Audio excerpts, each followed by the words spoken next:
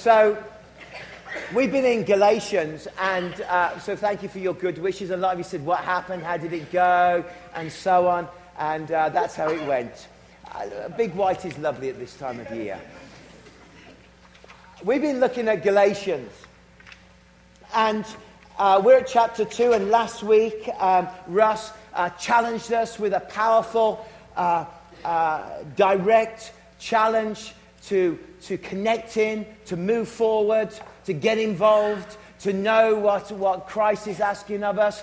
And we want to continue with that theme. But I want to entitle this talk this morning on Thanksgiving, I want to entitle on this title, Recognizing Grace.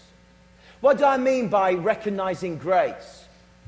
Well, I mean that here in chapter 2, we have a moment where Paul is now going, after 14 years, he's going down to Jerusalem. There is a crisis taking place.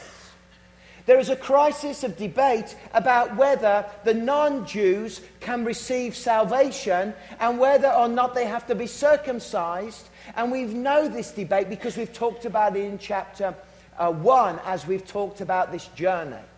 We talked about the attack of the church in Galatia. The fact that the church in Galatia was becoming a prodigal church. It was moving away from the gospel and it was moving towards a non-gospel experience. But here we see a problem where Paul talks about him going to Jerusalem. He went with Barnabas. Barnabas was a Jew. He was from the tribe of the Levites. His actual name is Joseph. Joseph, but he's named Barnabas, which is son of encouragement. That's a good guy's name. That's a good name.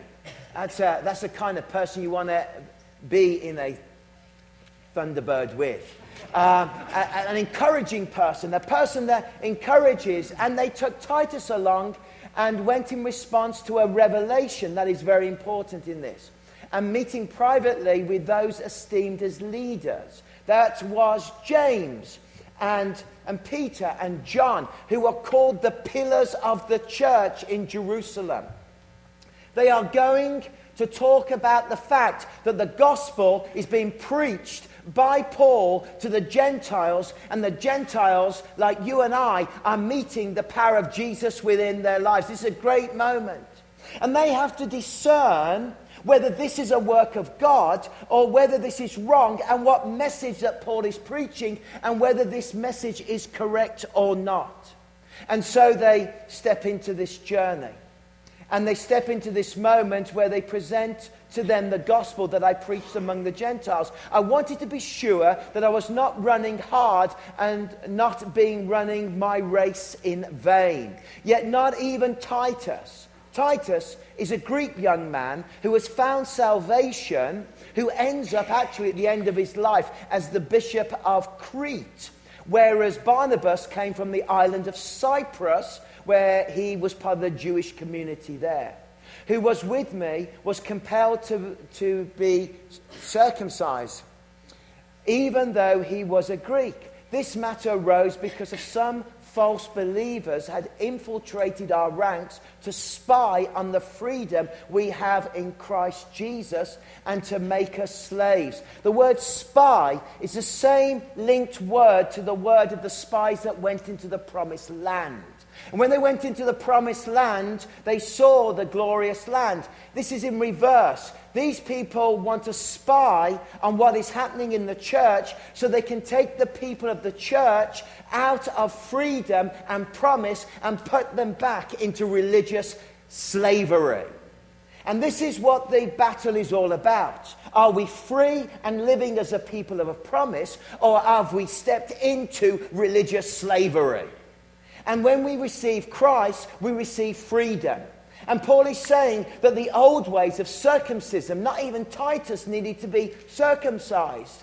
That when they discerned this, and when they understood what was happening, That they understand that people are trying to take away the freedom, and it's the freedom of the gospel that will evangelize the world. It's the freedom of our personal relationship of Christ that will move through Europe, that will go to India, that will go around the globe and bring hope and freedom. And yet the pillars of the church, the apostolic figures, had to discern whether this was what God truly desired to do. And he's telling us, we did not give in to them for one moment, these people trying to drag us away, so that the truth of the gospel might be preserved for you.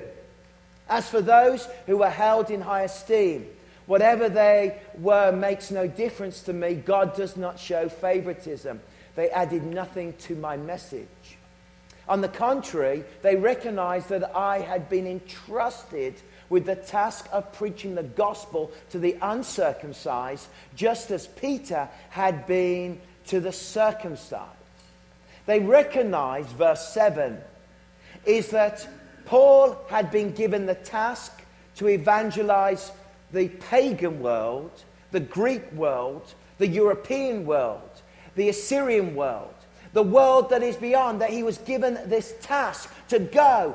And how did they understand this? Well, verse 8 tells us, for God, who was at work in Peter as an apostle to the circumcised, to the Jewish community, was also at work in me as an apostle to the Gentiles.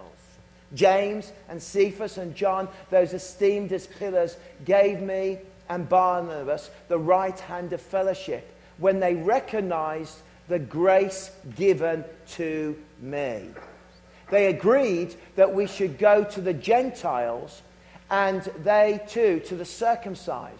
All they asked was that we should continue to remember the poor, the very thing I had been eager to do all along, which is next week's sermon. Verse 10. But notice this lovely little phrase is where I want to camp. They recognized the grace given to me. How did the apostolic fathers, the pillars of the church in Jerusalem, recognize the grace that was given? What was this process by which they saw grace at work? Preachers love to preach grace. I love to preach about grace, the free gift of God that comes through salvation. It is not something that is earned. It is not something you have to work towards. It is not something that you have to do kind of religious acts to get. You have to receive the gift of salvation by the grace of the Lord Jesus Christ. In other words, you can be saved, but you have to be willing to reach out and receive all that Christ did upon the cross. This is a free gift. It is given by grace. You do not deserve it. We cannot earn it, but we receive it through our faith in the living Lord Jesus Christ, right? That's what happens. That's what takes place. But we preach this, but often we're not very good at understanding another side of grace, which is recognizing when grace is at work. Exciting subject. Seeing grace at work. Because in the discernment process, the pillars of the church looked at this, and as they looked at this, they wondered to themselves, can we see the grace of God at work? And it was because they recognized the grace of God, and as they saw the grace of God, and they understood and recognized the grace of God, they were able to offer Paul the right hand of fellowship. In other words, friendship, and step together and move forward together. So what did they first of all recognize? Number one, they recognized this reality. That through the ministry and the preaching of Paul to the Gentiles, there was fruitfulness of people coming to salvation under the power of the gospel. In other words, people were experiencing the power of Jesus, and lives were being changed, and fruitfulness was taking place because they not only were joining some kind of religious group, of course not, they were experiencing true salvation of God the Father at work within the lives of these Gentiles. Now, when you see grace at work in the church, you see grace at work, and we spot grace. How can we spot grace? We can spot grace by seeing salvations within the life of a church. And when you see salvations, and when you see people giving their lives to Jesus, you know that there is grace at work within that church. We thought about this when we stood there on that rainy day some weeks ago at the kickoff at our church Willow One gathering at Green Bay Camp. We stood there and we watched something in the region of 25 young people and different ages and people from the community walk into the water, and as Pastor Jeremy read their testimonies and talked about how they met the power of God, and we stood there and the rain held off, and as we, probably 500 or 600 of us, stood there on the banks of Lake Okanagan, we saw the people go into the water and come out with that smile on their faces, and we all clapped, and it was glorious, wasn't it? It was magnificent. And if you missed it, next year's coming. But we'll baptize more people. When you see people coming out of the waters of baptism, and you see people coming forward and giving their lives to Jesus, and you hear of alpha groups and people praying the prayer of commitment and Bible studies starting up and people experiencing the fruit of the power of the gospel, that we are seeing grace at work amongst us. And we should pray for that. We should pray for salvations. We should pray that people give their lives to Jesus. We should pray for that grace to come, that young people and old people alike would give their lives to Jesus Christ. The fruitfulness of thanksgiving is that we look and we see that the gospel is still at work, and we see grace at work in our church because we see the power of salvation moving and working amongst us. Isn't that something we need to keep believing for? Something that we need to keep asking the Lord for? That we see this? As Paul wrote in Corinthians, some prepare the soil, some sow the seed, but it's God that gives the increase. And when they looked at this situation, they saw grace because they saw God gave the increase. That the man that persecuted the church 14 years earlier, the man that held the coats while Stephen was being stoned to death, the man that was violently sectarian and violently opposed as he hunted down the church, met Jesus Christ personally on the road to Damascus, experienced a conversion, and then went into Arabia and Syria and established churches and prayer groups, and people gave their lives to Christ. This was a sign of seeing grace at work amongst the church. Keep believing for grace amongst the church. Keep praying for grace in your family. Keep praying that you'll see grace of people giving their lives back to the Lord Jesus Christ, that they would know. As 1 Thessalonians says, Paul preached the word of God in the power of the Holy Spirit and the conviction of God flowing through him. And they saw this in his life, and they said, we recognize grace. I recognize grace right now. I recognize grace. That grace is at work. I recognize the fruitfulness. And when we hear of hundreds of young people giving their lives to Christ, and children in our camps at Garden Lake and down at the Ark, and you see them being baptized and you see what God is doing, that is seeing grace at work within our community. And may that never leave us. May that be at our heart, that we see grace. The other area we see grace from this scripture, and recognize this, is Titus. That Titus actually, as Titus was present, they took Titus along. Now, they didn't just take Titus along to kind of sell, Paul's books and Paul's tapes, and to stand there, not that he was selling books or tapes, but he was or carry his bags. Titus was a Greek. Titus was a man of God. Titus had no Jewish affiliation, and Titus was exhibit one, if you like, to say that the gospel works powerfully in an individual's life. I love that. I love that Paul had a Titus. I love that not only do they see God moving in Syria, but actually he brought Titus to testify about the power and the reality of Christ. And every one of us here this morning, we are Tituses. We are not, for the vast majority of us, there are some here that have strong Jewish connections who have found Christ, and that is wonderful. But for the majority of us, we have absolutely no Jewish connection. I don't. I don't know if you've done that test for DNA, where you're from. I'm from Worcestershire, and my DNA runs with Worcestershire sauce through my body. There's nothing Jewish in me, okay?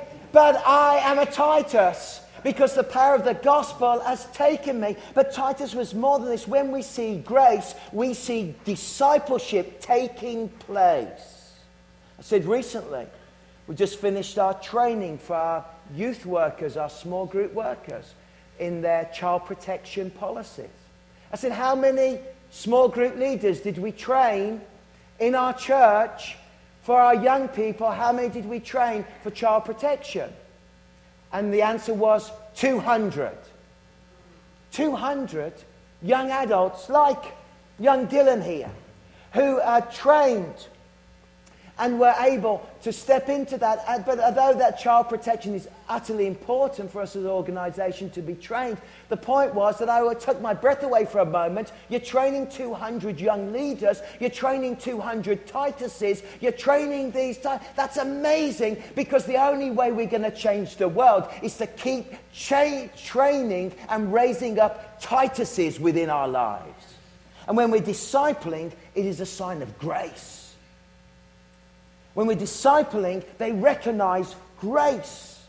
When people are growing, and every one of you is called to minister and to train up a Titus. Every one of us. Now, it may surprise you. Husbands, it may be the way that you lead your family. It may be the way that we help our wives to grow in the faith. Maybe our children, they are our Tituses. They are our area where we concentrate on to be able to see them grow in confidence in God. It may be that Bible study group that you're leading. It may be that experience. They make mistakes. They go on a journey. But every one of us, in every area of our life, we need to ask ourselves the question, do we actually have a Titus within our lives? Are we discipling?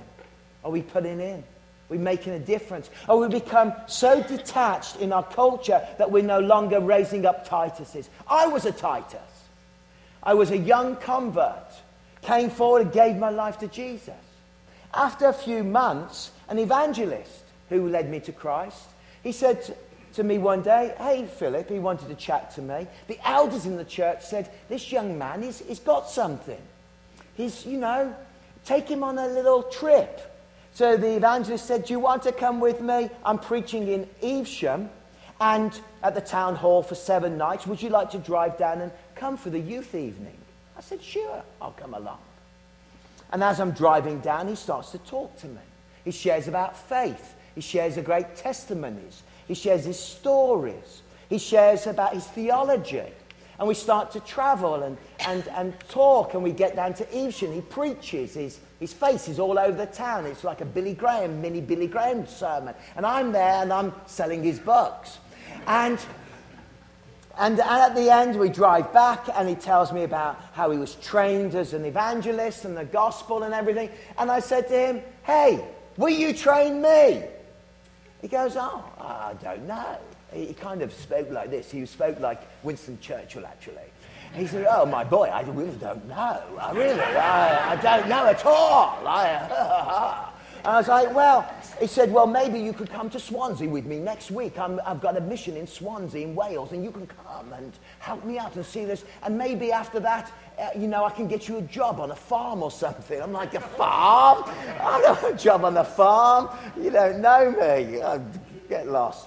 But I went to Swansea. And I went to the bus station. I met loads of teenagers, because I was a teenager. I chatted to them. And I said to them, come on, come to church. And in that little Swansea Gospel Hall, I packed it out with 30 kids. And he was very pleased, because at the end of his message, dozens of them gave their lives to Jesus Christ. It was awesome.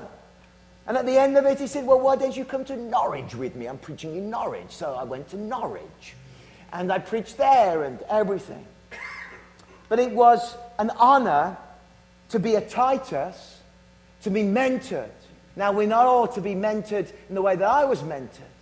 But the truth is this, that we all have an influence, and the seeing grace is when we are willing to bless others, we're willing to encourage others, we're willing to mentor others, we're willing. And I made mistake after mistake. The first sermon I ever preached, I took my girlfriend with me. Just to be sure, I didn't marry her. But I took her with me. I was, mainly because she had a car and she had a driving license and I didn't.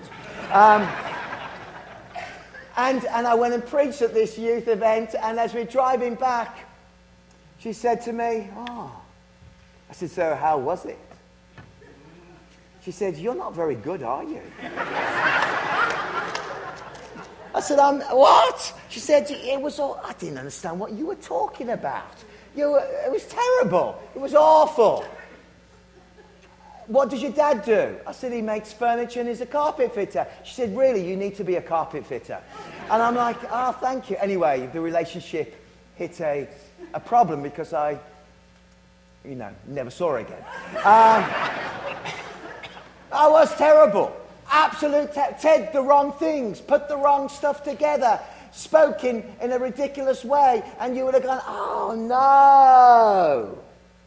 But if it wasn't for Paul's in my life, and it wasn't for the grace of Titus, and it wasn't that here is a young man who becomes the bishop of Crete, we change the world through our discipleship, discipling our family, discipling our church, discipling our lives, discipling others, connecting with others, and blessing others, and encouraging others. We can make a difference. And when discipleship is taking place, you are seeing grace. So the apostles looked and they saw salvation. The apostles looked and they saw Titus. And they went, we recognize grace. The third area. How did they recognize grace? Well, there is an interesting verse back here. There's so much you can talk about. But for some of you, maybe this Thanksgiving you have forgotten the fruitfulness that God wants to produce within your life. That there are young ladies that need to be discipled. There are relationships that need to be built, ladies. There are groups that need to be started. There are 1 and 2 discipleship groups that need to take place. But you recognize this as a sign of grace. Yet, as we see from verse 2, interesting verse. I went in response to a revelation and meeting privately with those esteemed as leaders. What is this revelation? This revelation is Acts chapter 11. You see, the church at Antioch realized through the presence of the prophetic, and a guy called Agabus came forward and prophesied about a great famine coming across the Roman Empire. And what they did was that they were willing to sacrificially give to the church at Jerusalem and take an offering and to give because of the great famine that was coming to this region.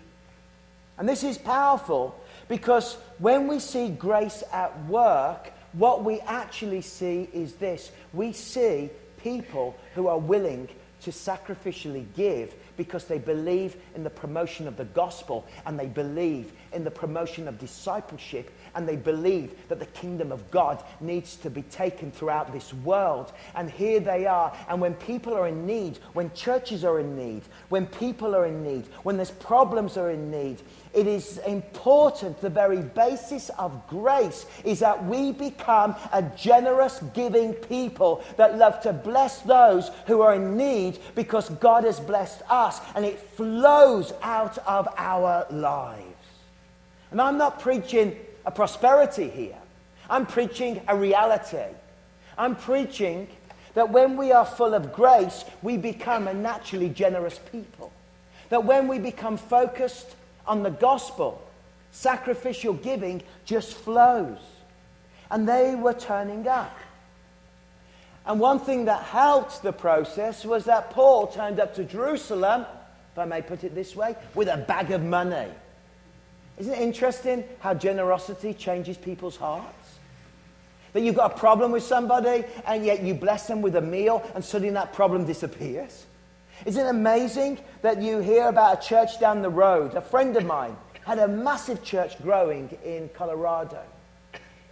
They're in Northrop. The church grew to 10,000, as only they do, it seems, in America. And it grew and it prospered, but a church down the road was now suffering with their budget because actually Christians do move around. And the church down the road was poisoned and angry and bitter because of this church growing. And so what I said to Darry, what did you do? He said, one Sunday we took a massive offering and we took it down to that church and said, we love you, we want you to prosper, and we just give you this offering. He said it changed everything. I guess it would, wouldn't it? It changed everything because suddenly there was a need and they wanted to help with their need, with their budget, and they made a difference. And on so many levels, when we think of Thanksgiving, it's about generosity. It's about us being a generous people. It's about us being a people that care for others. It's about those beautiful moments when we are willing to take what we've got and give it away and bless others. And be willing to do this. Like the church in Macedonia. Paul says they were poor. They were poor like church mice. And yet what happened? What happened? They took an offering out of what they didn't have and they sent that offering to help the church. They gave out of sacrificial giving. And when we see grace, we see the gospel being proclaimed and people coming to faith. When we see grace, we see people like Titus being discipled. When we see grace, we see a generation of church people that are not given by selfishness, but we are a people of natural generosity because when we see a need, we want to help people because we love people and we want to see the church grow. We want to see the gospel proclaimed and we want to see the Tituses of this world transformed by the power of Christ. I want to finish here. We're very good at not seeing grace. Can I say that again? We are very good at not seeing grace. In other words, we're good at seeing the negative and the problems and the difficulties and the gripes. We're very good at moaning and groaning and complaining about life and about our lot and about what we're traveling through. But often we are not very good at focusing on the grace of God at work. The grace of God in our family. The grace of God in good relationships. The grace of God in salvations. The grace of God in discipleship. We're not good at focusing. And what we have to train ourselves is not to always focus on the areas where there is no grace and there is difficulty. We have to learn to focus on the areas where there is grace, where there is blessing, where God is at work, where God is moving, where there's fruitfulness taking place. And we're seeing lives changed. We're seeing hearts move. So I have to ask myself a question. How do I develop eyes of grace?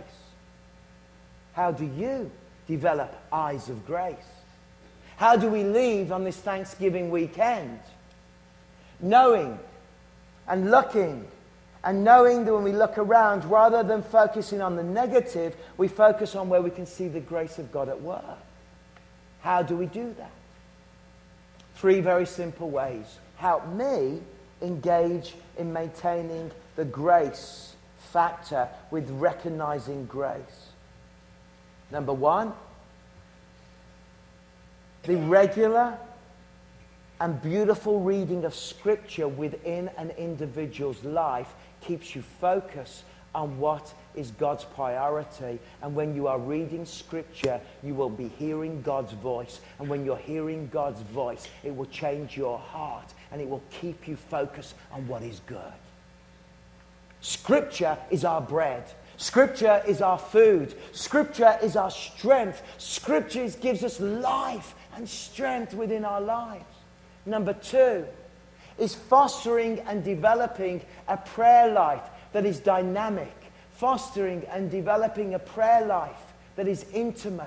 Making prayer the very basis of who we are. And listening to God as we pray. And seeing the combination between the Bible and our prayers makes a difference. And when I'm in a place of prayer, it's hard for me to focus on non-grace issues, but I become absolutely aware of where God is moving and God is working. Haven't you seen this? That when you've spent some time in prayer, you've been really miserable before, you've been really, and you've been crazy, and you've been aggravated, and your mind's been like a washing machine with all the cocktail parties of negativity within your brain, and you go into a place of prayer and you come out a different person.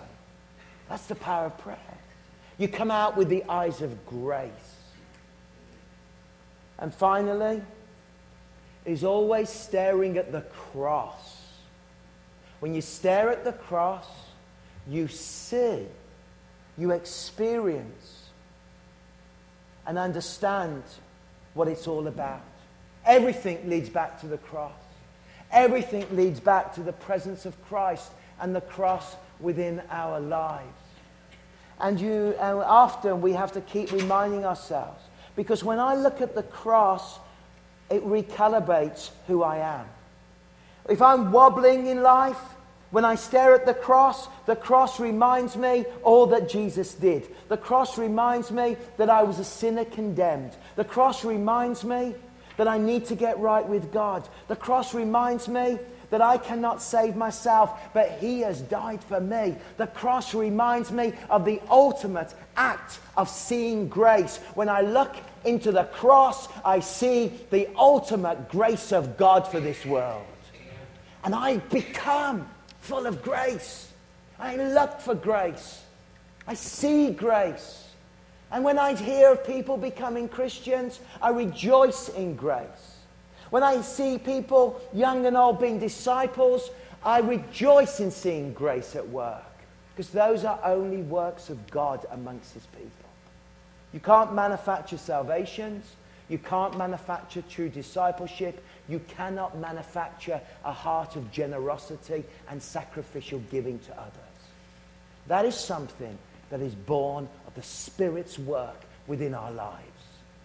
And when He works in our lives, makes such a difference. And I rejoice in that. I rejoice that this morning on Thanksgiving, that we can remember to leave this place with a heart of thanksgiving, but leave it with eyes of grace. Spot the grace in your life. Spot the grace in your family. Spot the blessings all around you. See the grace in our community. And go forward as Paul did, with the power of the gospel at work in our lives. And I hope, maybe your guest this morning, I hope that this morning you may, if you don't know it, that when you give your life to Jesus Christ, it's like a blindness is taken away and you see like you've never seen before. Because once I was blind, but now I see. It's that profound. But the power and the grace of Jesus, that you see Him like you've never seen Him before. It's a fantastic way to live. To be looking with eyes of grace towards people, towards situations, and showing God's love. Let's stand together to pray.